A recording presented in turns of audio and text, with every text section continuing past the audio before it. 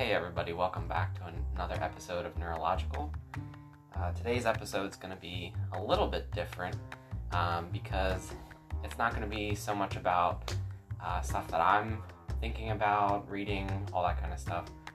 It's actually going to be more about what Tiana, my partner in crime and psychology, an interest of hers that she wants to share about with everybody. So what Alex is trying to say is that he's finally taking the focus off of him and putting it on me. Yep. Just kidding. But also not really.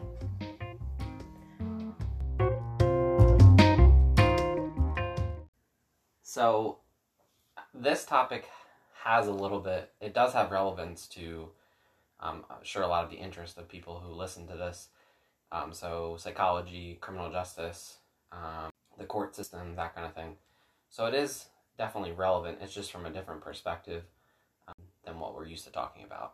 So, Tiana, without going too much into detail about the rest of the episode, just tell us a little bit about dogs being used in the criminal justice system. Yeah, well, first can I introduce where this even came about? Because so far your audience and also my audience has no idea about this. You didn't say yes, so that was awkward. I thought it was just implied. No. So yes, for the record.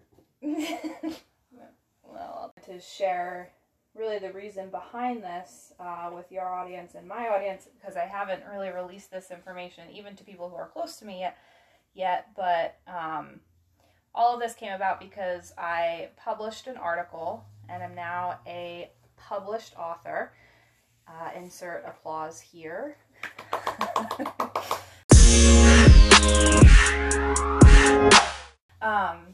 But a couple years ago I had written a paper essentially about courthouse facility dogs and incorporating them into the criminal justice system. So just like a general overview, dogs being incorporated in the criminal justice system, I mean, some areas where I know of them are obviously courthouses, police dogs, like for different searches, drug searches, bomb detection, I guess in your larger, more metro areas. This isn't necessarily the criminal justice system, but there's also dogs that work alongside the CIA to, again, do different searches and stuff. And I've even heard of dogs that will work alongside people to help sniff out and detect things like termites in museums or things that would destroy artifacts. So we really have a wide array of uses. I hate to use that word, but uses for dogs in almost every aspect of our lives. So the first one, or the one I'll be focusing mostly on, is talking about it in the criminal justice system. So quite literally inside the courts. I feel like there's but there's some criticism and pushback when we look at dogs in the working world. And I'll focus mostly on facility dogs. And in the context that I'm talking about them today, they're dogs that go through rigorous training, just like a service dog, but we call them something different. We call them a facility dog. And I know from my firsthand experience having Penella, for one, these organizations that train them really do pay attention to, do they want to do this work? So your dogs that are working inside of your courthouses are dogs that do seem to like and enjoy this work. So kind of put that little disclaimer out there, because sometimes we look and people think, do they really like it? Are they really enjoying that? Is that harsh or cruel? But if you're working through an accredited organization, I can assure you there's a lot of attention that goes into that to make sure that it is a good fit.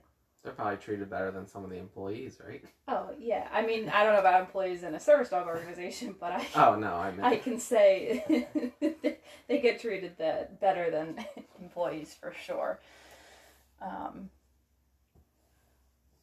So can you tell us a little bit more about dogs being used in the courtroom? Like what what would their purpose be in the courtroom? I'm not thinking it's about searching or anything like that. So, So first, I have to challenge our language and make sure that we're not using the word use because of the certification that I'm getting. They're really tough on me for that, to make sure we're not, perpetuating that sense of using an animal. So it's always working alongside or incorporating. I mean, I slip up too, and sometimes I say, even in my paper that I wrote, I used the word use. But dogs in the courtroom, if you look in the research, a lot of what you see documented is dogs working alongside children who have been abused. And really their sole purpose is to be there as a source of companionship, to increase a person's level of safety, lessen the stress that they experience, because testifying is a very stressful experience. And one of the main things documented in the literature why people might not pursue the criminal justice system following a crime is because of just how intimidating of a process it can be. So, like I said, a lot of the research really looks at the impact on children. And what they found is that it does reduce stress levels. It does reduce anxiety. It allows for more seamless testimony and more of it to be like a conversation instead of kind of forcing the child or the individual to re-experience the abuse or the victimization that they once experienced.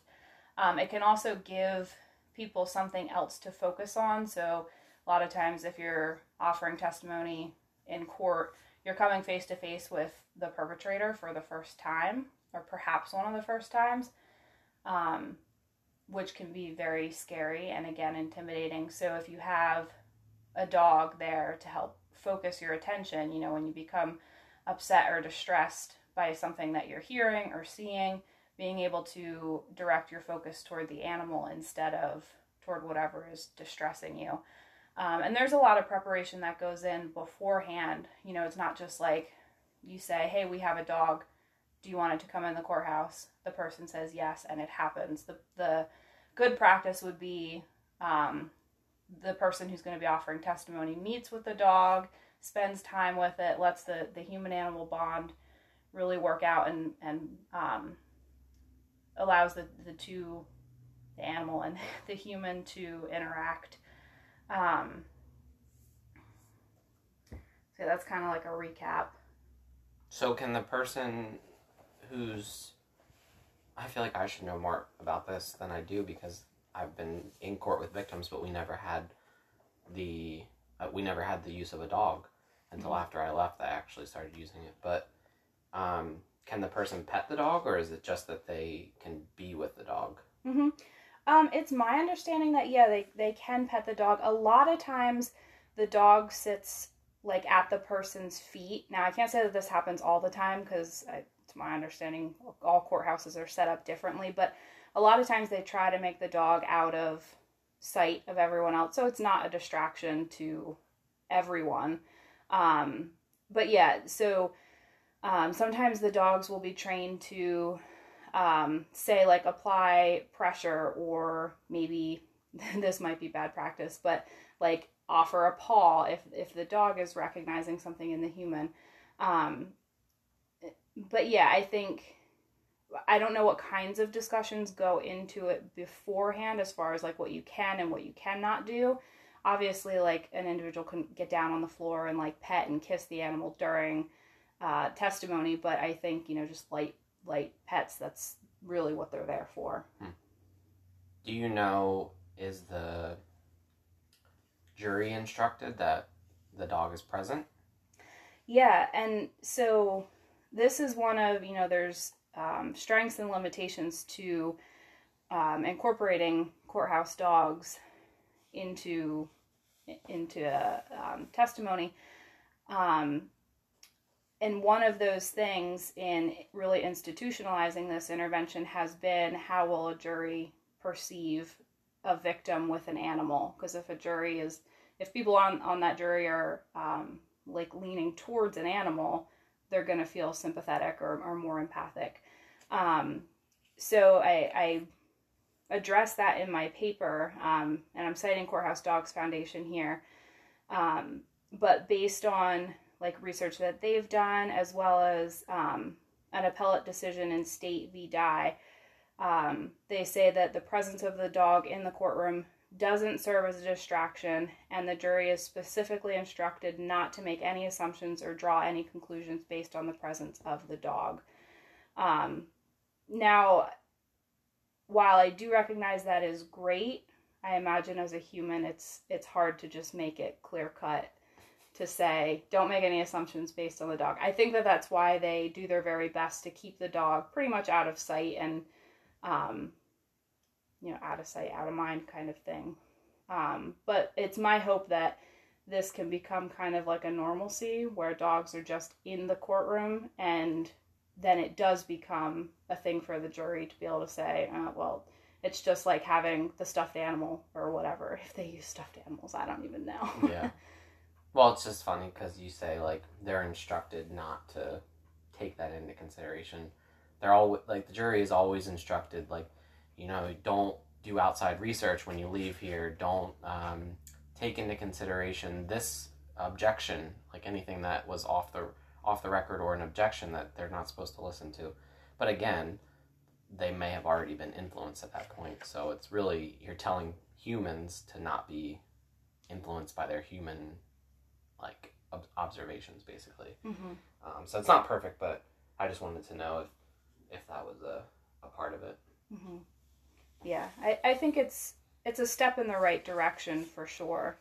I think it just takes more and more exposure to people recognizing that, dogs do exist. I think they're here to stay in courtrooms, whether it is through a facility dog that's trained to be in that courtroom, or there's the opportunity, and this is what's more common, you see therapy dogs in a courtroom.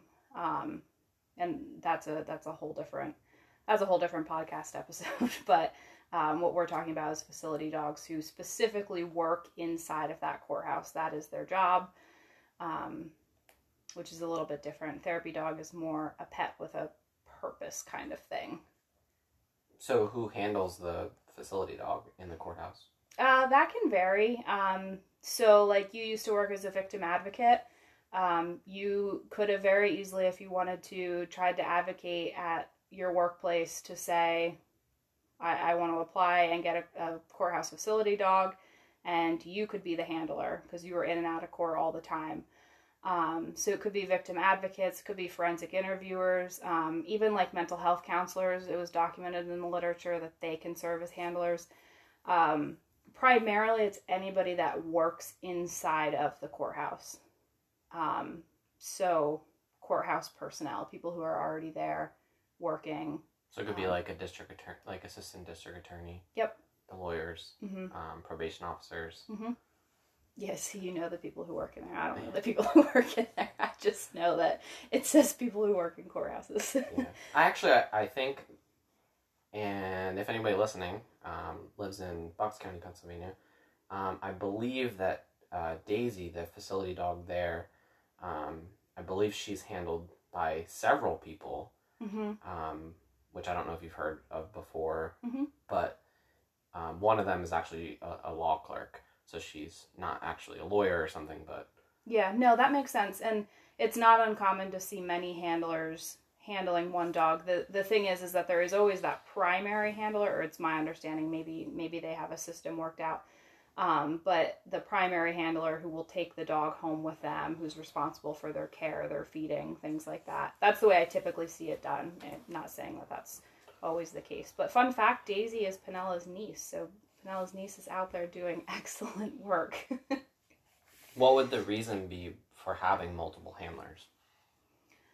Maybe just ease through the day.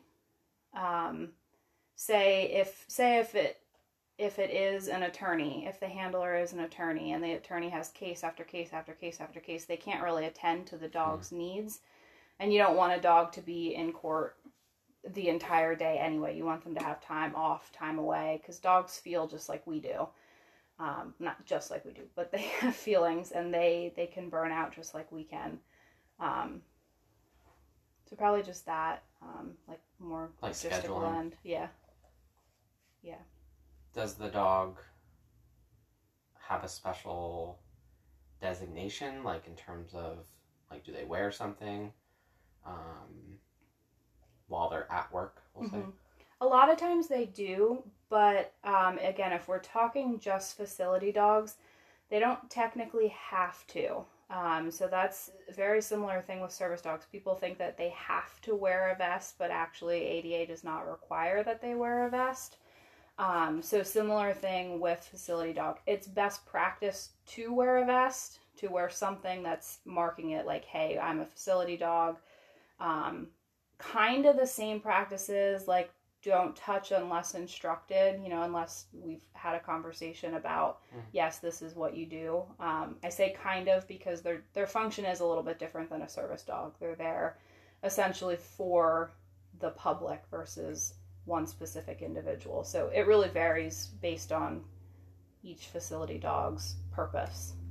Doesn't the vest or whatever they're wearing, doesn't that also kind of give the dog a sense of, okay, I'm at work now, I can't, or I won't do certain things, but then take the vest off the dog and the dog knows that means they have a little bit more freedom. Yeah, it definitely can. And I mean, even speaking experience with Pinella, it was a very distinct shift from vest is on, we're in work mode, vest is off, we're in play mode. You now have all the free range to do whatever within reason. So yeah, it's kind of like you get up and you put your work clothes on and it puts you in that mentality you're going to work. Right. Not so much maybe during a pandemic, but when you put on your work slippers. My work slippers. That's my compartmentalization. So tell us more about your paper. What do you focus on in the paper versus we kind of just broadly just talked on dogs and use, or I'm sorry, and incorporation. That's okay. I still, in my papers, I get them back each time and they're like, remember to use better language. Yeah, I'm trying. Yeah, so my paper, it's not necessarily groundbreaking in any way. Not going to credit myself for doing like this extensive research project. But really what I did was highlighted a gap in the research. So like I said, a lot of the research that's out there on courthouse facility dogs or even just therapy dogs is looking at their impact on children. Again, specifically children who've been abused. Now, even from when I started this paper in 2017 until now, there's been a huge growth in the literature. So I can't even really say that that's entirely accurate at this moment. But when I was writing it, the literature was scant when it came to looking at the impact of dogs on adult survivors of trauma.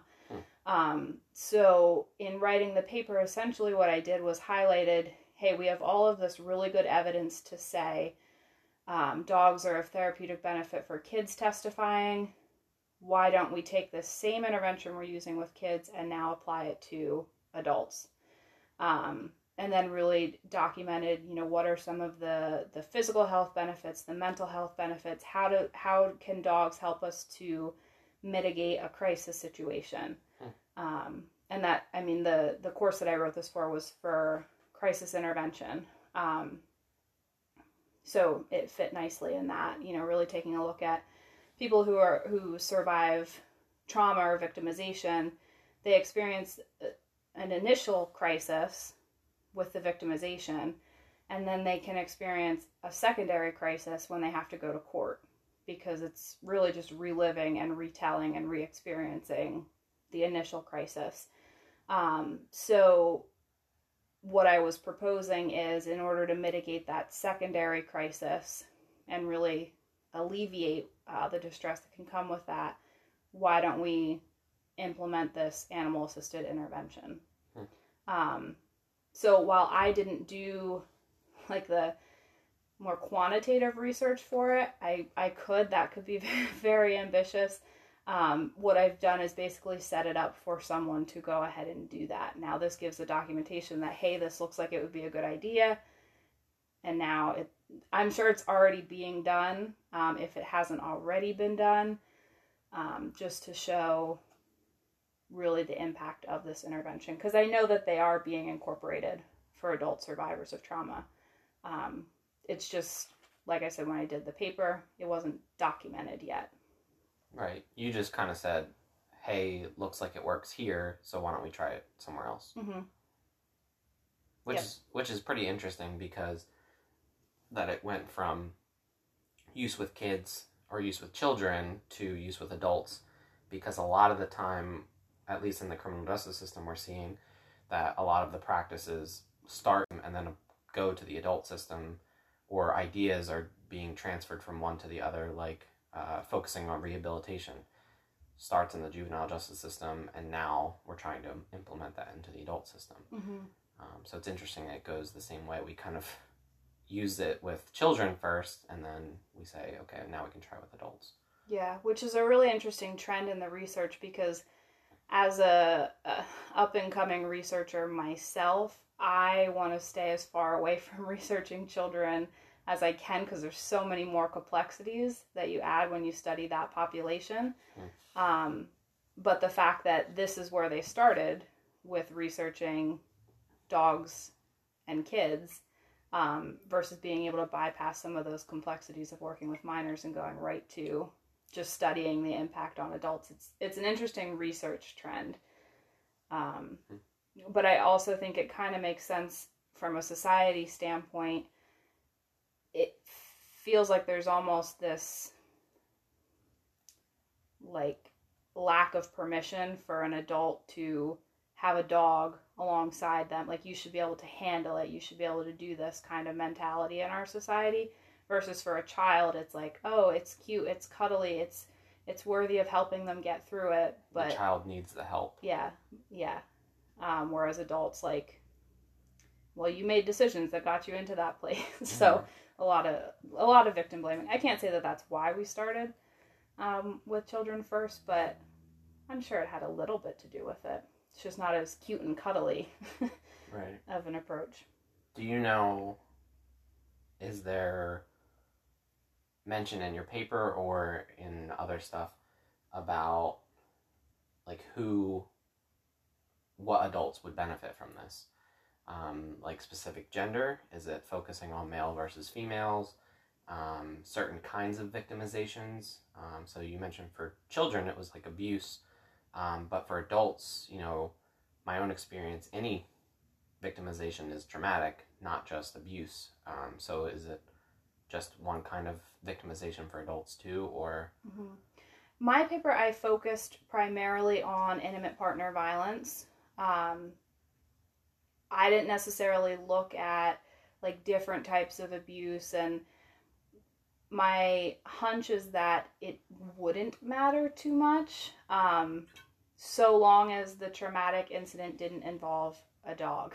Like, for example, if a person's in there because they were mauled by someone else's dog, you want to look at that. You want to see, would this be an appropriate intervention?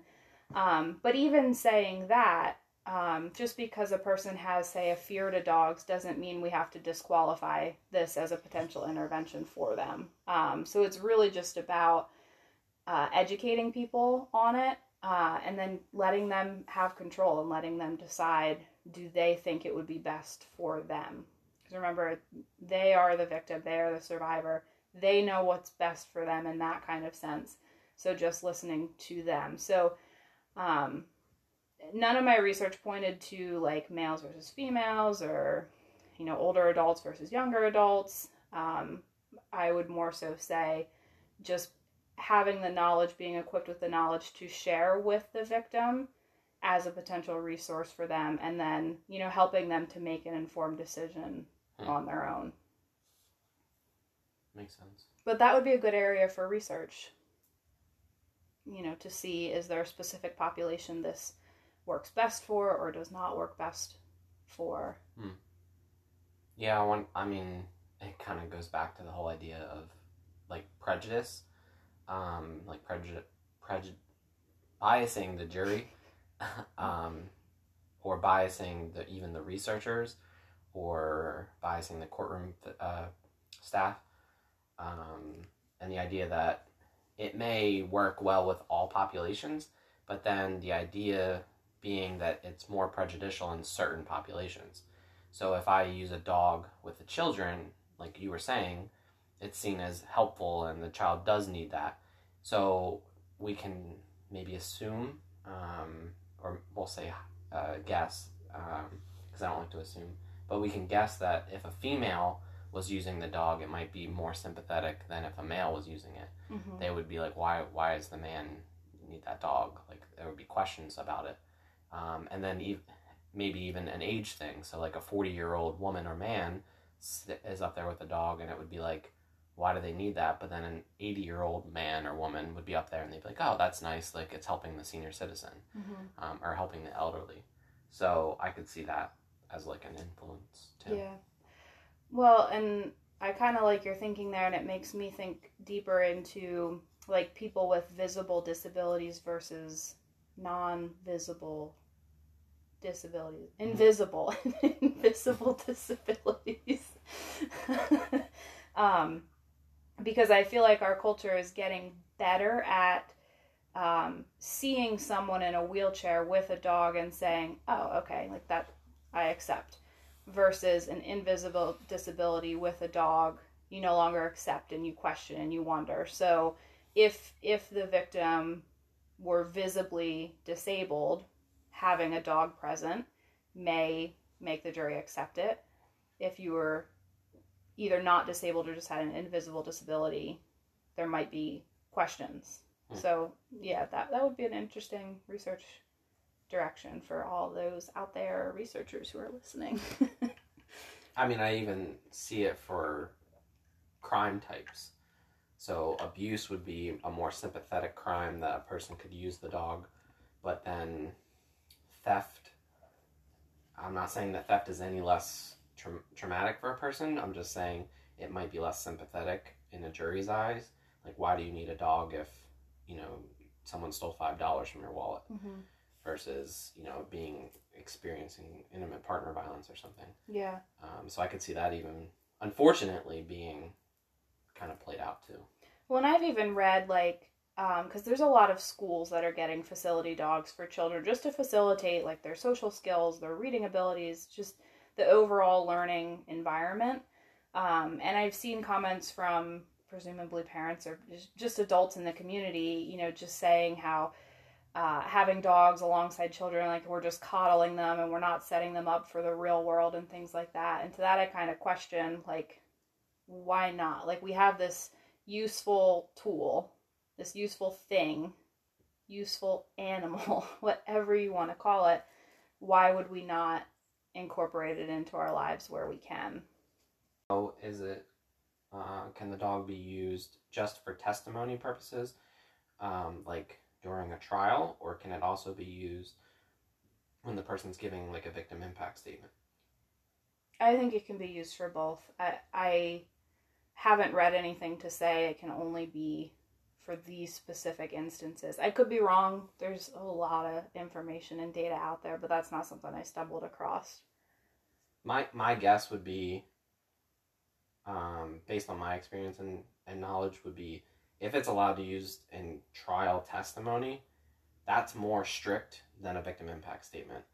So, like, if it's allowed to be used, then that's when you're worried about, like, the prejudice and all that kind of stuff creeping in, and there's a jury present. For when the victim impact statement's coming, it's more so about the sentence. So you do have to worry about it prejudicing or causing bias to the judge who's imposing the sentence, but at the same time, I think if it was allowed during the testimony, it could be used then. Yeah, I haven't seen anything to say no. So that, I mean, is there anything else you want to talk about with your with that area of research before we talk more about the publication process? I don't think so, other than just, I mean, when I wrote this paper, I wrote it as a counseling candidate. So the paper is really oriented toward, like, what counselors can do. So just to kind of wrap up on that piece, whether you're counselor, therapist, psychologist, working in that really healthcare capacity, I think just what can you do with this information? Well, first, educate yourself more. Start with my paper because why not? And then learn more. See if there's courthouse facility dogs in your county. And when you stumble across clients who, have to go through the court process, educate them about, hey, this is a potential intervention. I did that with a client of my own, honestly, because we have courthouse dogs here. So just educating them about it, saying, hey, here's a potential resource, getting in touch with courthouse personnel, doing whatever you have to help them get connected to that resource. Because in this particular instance, my client had no idea, even though we have the dogs. So someone wasn't cluing her into that.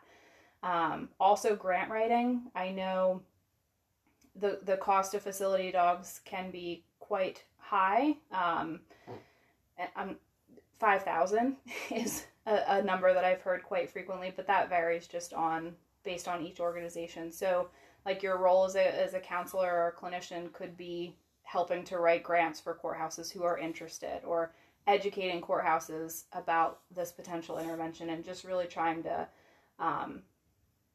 provide some outreach and advocate for this service in your specific county. So that's just a little bit of like, what do we do with this knowledge now that we have it? So you want to talk a little bit about your woes of publication? Yeah, so this for anybody that doesn't know.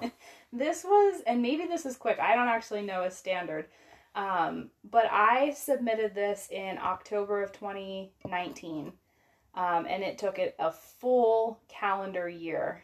So October of 2020, it was officially, I think October 19th, it was officially published in the Journal of Creativity and Mental Health. Yes, October 19th. So it was a really long, drawn-out process. And I don't know if COVID had anything to do with that. Very well could have. But I know I said to you repeatedly, like, I felt like I was just left in the dark. I submitted this paper, and then I don't think I heard back for my first edits until, like, April.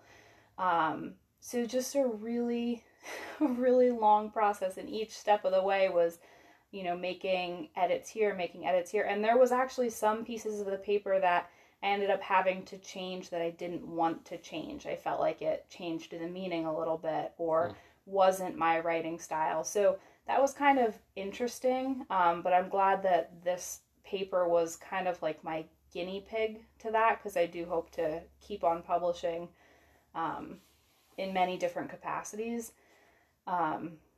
So it wasn't a horrible process. It got accepted a lot easier than I thought it would. My edits weren't anything too major, but it was definitely intimidating along the way. I had absolutely no guidance, really no mentorship with it. I was kind of doing it blind and just hoping for the best, which should give some hope because I navigated it, and I'm holding it in paper as we speak. I imagine it might be partly influenced by COVID delays, but so a lot of the delays weren't your doing, it was waiting on the publishers or the editors, whatever. Yeah, a lot of the times I would get the email that says, your paper is ready for review and edits, and get it back to us in 10 days. So that was one of the most frustrating parts along the way, was just, it took months to review, and then hurry up in 10 days. And it always seemed to have fallen like on a time where something had happened for me, or like I just started school and now all of a sudden I need to focus on this paper again. But you had deadlines, and it didn't seem like they did. Yeah. I think it would have been nice just to know along the way, like, you will hear back by February, you will hear back by April. A lot of unknown for you along the way. Yeah, definitely nerve-wracking, but would I do it again? Absolutely. Even with a year's worth of really just sitting on the edge of my seat. Any myths that you want to dispel about when you publish a paper? Like, some people might believe that you make money off of it, or that it's widely available, or stuff like that. Yeah, those are some good questions. So I always thought when I came across an academic article and they made me pay for it, I used to look at that author's name and be like, what are you doing? Why can I not access your research? What are you hiding from me? And now I am one of those authors. And I will tell you that it is not the author's fault. So I'm not exactly sure the exact terminology of it. I think it's like open access versus closed access. I don't know. From what I understand, open access is anybody has access to it. It's free. It's right there. One thing that I did not know is that different, I guess it's publishers, have different types of access. So mine is a fee to the articles that they publish, that they create. So I don't see any of that money. I don't know where that goes. But yeah, really just dispelling the myth of, or at least the myth that I thought that when you came across an article that made you pay, the author was asking for money. And also an interesting part when I was going through, like I could have, I guess, chosen to pay to publish it free, I think. But I'm not made of money, so. So you would have paid, and then people who want to read it would get to access it for free? I think so, yes. Oh, gotcha. Yeah. Well, how selfish of you for not paying for everybody in the world to read your article. Yes, yes. But if you are interested in reading it, I have a couple of free copies of it. So there's that piece. What is the title of your article if people want to search it? Oh, yeah, duh. So it's Courthouse Facility Dogs, an intervention for survivors of intimate partner violence. That way, if anybody, especially like people who are affiliated with universities, like students and faculty might be able to access it for free through their institution, versus the general public might not have that, unfortunately. But yeah, so I'll say my free copies for the general public, and all you people in academia, go ahead and request it through your library. That's what the schools pay for, so. Oh, yeah. That makes sense. So last thing here, what future paper topics would you want to write about and hopefully publish? Yes. So there's a lot. I feel like my mind goes a million miles a minute when I think about different topics. Where I really want to dig my heels into is looking at the relationship between interpersonal and animal violence, which is one of my research interests in our doctorate program. That, as well as looking at like pet companionship and suicidality. So I'm not exactly sure at this point what that looks like, but just kind of keeping within that human-animal field, linking the two together and coming up with some research there. What do you see like a benefit to publishing a paper versus doing a presentation, a poster, a conference presentation, a round table? Like, do you prefer to write papers, or do you feel like a presentation would be? That's a good question. So with this paper alone, I kind of did all. I wrote the paper, and then I presented about it through a poster presentation at a couple different conferences. Hard to say. I feel more proud of the paper because now it's out there for literally anybody in the world, versus the conference presentations. It was just a couple people that I talked to. I don't know. I think it's kind of a like to each their own sort of thing. If you are really big into disseminating your findings, your presentations are going to be much more beneficial. I think it also depends on the type of paper that you write or the type of research that you're doing. You know, this, like I said, it's not entirely groundbreaking, so it's not so much that I have to try to disseminate it at all these different conferences. So I think the paper would have sufficed. But I just really took advantage. I did a lot of hard work on it, so I presented it in any way that I could. Yeah, I mean, that's cool because it's kind of like how I do blog posts, but then also podcasting. Like, you just reach different audiences in a different way that some people may never read your article, but they could see you in a presentation and it would be same information or at least more of a conversation too. Yeah, I feel proud about the paper, but I remember in those presentations, I felt very good educating people about things that they had absolutely no idea existed. So, that does feel kind of good because you're the expert in that moment. And I mean, at that point, that was 3 years ago, so I was like early 20s. So it felt good to be the expert at these national conferences. Yeah. And I mean, it's more, you get the immediate feedback as well. Oh, yeah. Versus when you publish that, unless someone writes to you or does something like that, you will never know what they think of the paper. But in the conferences and stuff, you actually get to see, what do people think of this, and it gives you new ideas maybe. Yeah, for sure. And I got some really challenging questions that, I know assistance dogs, working dog field in and out, or at least I know a good amount about it. But even knowing as much as I do, I was still challenged by questions from people that they were hearing this information for the very first time. So that could be a good sign though, because that means that your paper, you're saying it's not groundbreaking, but at the same time, the fact that people really hadn't heard of a lot of the stuff means that it was still important. Yeah. And new to people. Yeah, that is true. I sell myself short on it by saying it's not groundbreaking, because it's not groundbreaking to me. Because it's a logical thing for me. If we're using it for children, why are we not documenting that we're using it for animals or for adults at this point? So yes, it could be groundbreaking for some and maybe not so much for others. Anything else you want to share about it? I don't think so. Thanks for letting me come on and talk about dogs and all things fun for the last 40-something minutes. Yeah, and I mean, well, definitely this information is relevant to, obviously it's relevant to the criminal justice system, definitely to psychology, so we'll definitely have future conversations about it.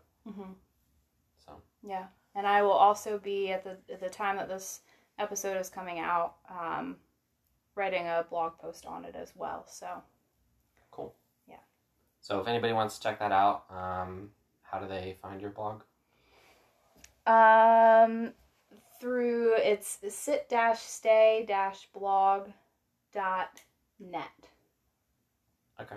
So it's, they can just search that, or they could find you on Instagram or Facebook. Yeah. And kind of figure it out on there. Mm-hmm. Okay.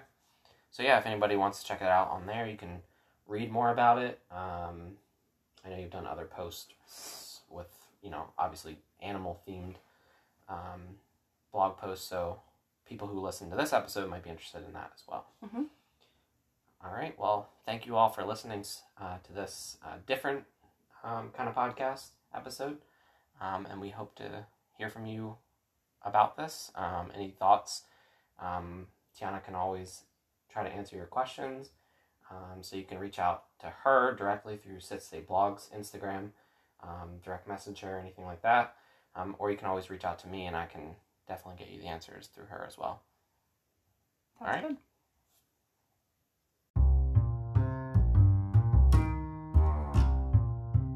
Remember, Neurological is a true crime podcast to be psyched about.